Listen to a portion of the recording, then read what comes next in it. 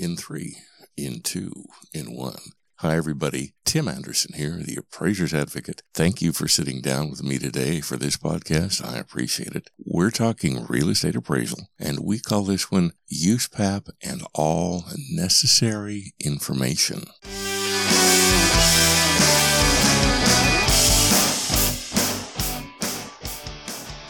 Recently, I had some questions come to me in the mail. They were related, so I have condensed them here into one question. In relevant part, the question was, quote, I understand the definition of scope of work. It's the type and extent of research and analysis in an appraisal assignment, unquote. I also know and understand that SR 1-4 requires me, quote, to collect, verify, and analyze all information necessary for credible assignment results, unquote. So, what constitutes all information necessary? And as an afterthought, why is it so important? Unquote. USPAP wisely chooses not to dictate to us what it means by, quote, all information necessary, unquote. This is simply because different assignments require different information. They have different complexities that will require different scopes of work. USPAP further assumes we appraisers are smart enough and think critically enough, as well as sufficiently well-trained to understand these subtleties.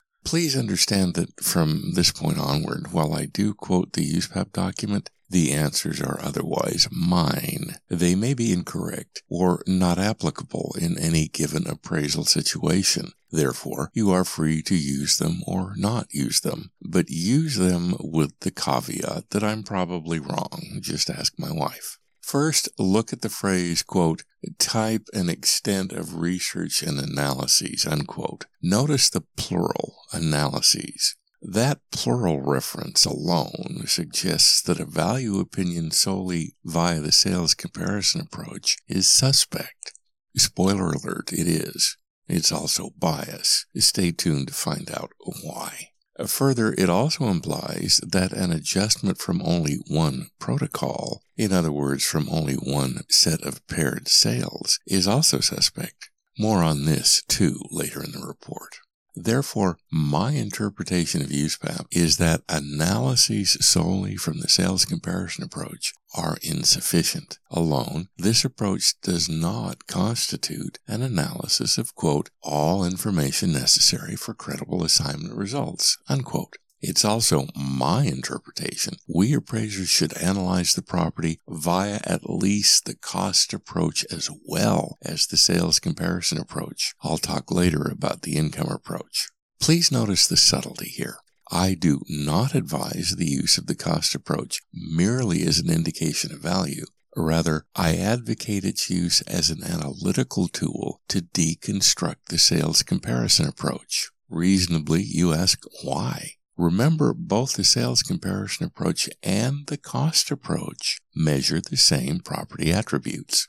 First is the value of the underlying site as if it were vacant and available to be put to its highest and best use. Then, they both measure the contributory value of the improvements. Since they both measure the same property attributes, then their respective value indications should be essentially the same. Let me repeat this for emphasis. Since they both measure the same property attributes, then their respective value indications should essentially be the same. It also means an adjustment drawn from merely one pair of sales is equally insufficient. That adjustment must be the results of analyses, plural. This means paired sales and, say, depreciated cost, or depreciated cost and the capitalized loss in value due to loss of income, or interviews with market participants and depreciated cost. The point is just not one source. It is this knowledge from at least two directions that doctors call a diagnosis. This bidirectional support tells us whether we are on the path to a credible value opinion. It is impossible to draw a straight line between points A and B without having both point A and point B. Before, from this microphone, I've indicated how important the cost approach is as a part of a credible value conclusion. But appraisers tell me all the time that accrued depreciation is hard to calculate in an older house. No, it's not hard. Please look at page 571 of the 15th edition of the Appraisal of Real Estate. It consists of a 3-component mathematical formula. So, accrued depreciation is simple to calculate. All concede the point that in an older home, the results may lack reliability, but to claim it is irrelevant because it's hard to calculate is hollow logic and empty reasoning. It's also wise to avoid the hollow logic and empty reasoning of merely assuming the income approach is not valid. The cost approach does a poor job of indicating that house's market value. Purchasing a home may function as an inflation hedge, but that's not why we buy them. They are not investments in the classic sense as are stocks and bonds. But its inherent analytics can point us toward a market-supported highest and best use conclusion. It can also help us isolate the contributory values of amenities such as swimming pools. But to claim it's irrelevant, we first must engage in its analytics. Only then can we authoritatively say it's irrelevant. Just because a property is not rented now does not mean it will not generate a rental income in the future. All you need to do is stick a for lease sign in the front yard. Then you'll see if there's a rental market. So, when it comes to, quote, all information necessary for credible assignment results, unquote, what does that mean? It means, in part, using the analytics of all 3 approaches to value to form a value conclusion. But that's not all it means. We appraisers find ourselves in charged political times. There are those who want to take real estate appraisal away from us, the real estate appraisers, to federalize it. Part of their motivation, part of their claim, is that we appraisers are racially biased. Nothing could be further from the truth. But sometimes we are our own worst enemies. How is that, and how is that related to bias? Selection bias is the result of using data from only one source to arrive at a conclusion. We appraisers do this all the time. You don't think so? We have just spent the last 9 minutes talking about it.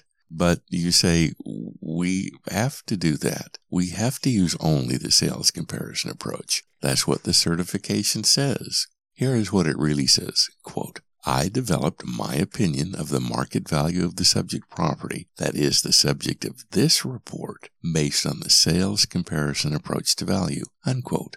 Notice the word based. Your opinion of value is based on the sales comparison approach. It does not say that was the only appraisal protocol you used. It does not say it was the only approach to value you used. It merely means you base your value conclusion on it. That leaves plenty of room for other protocols, other procedures, and other approaches. We demonstrate selection bias when we develop only the sales comparison approach. USPAP makes it clear bias is, quote, a preference or inclination that precludes an appraiser's impartiality, independence, or objectivity in an assignment, unquote. This definition clearly does not limit itself to racial bias. Neither should we appraisers. There are other biases we appraisers commonly demonstrate, but there is not time in this podcast to go into them in proper detail. That's for another podcast. So, now it's time to close the logic loop and circle back to where we started. Our original question was, quote, what constitutes all information necessary, unquote. This, of course, is in the context of SR 1-4 that counsels us to, quote, collect, verify, and analyze all information necessary for credible assignment results, unquote. There is more than one way to do this, but for our purposes here, it means to complete all 3 approaches. Then we can demonstrate independently, impartially, and objectively if the sales comparison alone meets this challenge. This way, we show no preference or inclination to preclude our independence, our impartiality, our objectivity. Then our critics cannot accuse us of bias.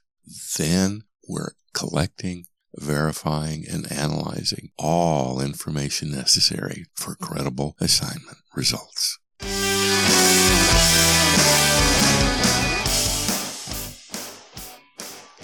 Thanks for listening. This is Tim Anderson, the Appraiser's Advocate. If I can ever be of help to you, please get in touch with me, tim@theappraisersadvocate.com. You can listen to these podcasts on my website, www.theappraisersadvocate.com, or on Apple Podcasts. And be sure to check out my books, theappraisersadvocate.com/products. And then for other interviews and other lessons, please see my YouTube channel, The Appraiser's Advocate. Again, thank you. It's an honor to be with you. It's a pleasure to know you. I hope that we get to meet each other in the future. And before we go, please let me ask one last question. Are your reports complete enough? Now we're clear.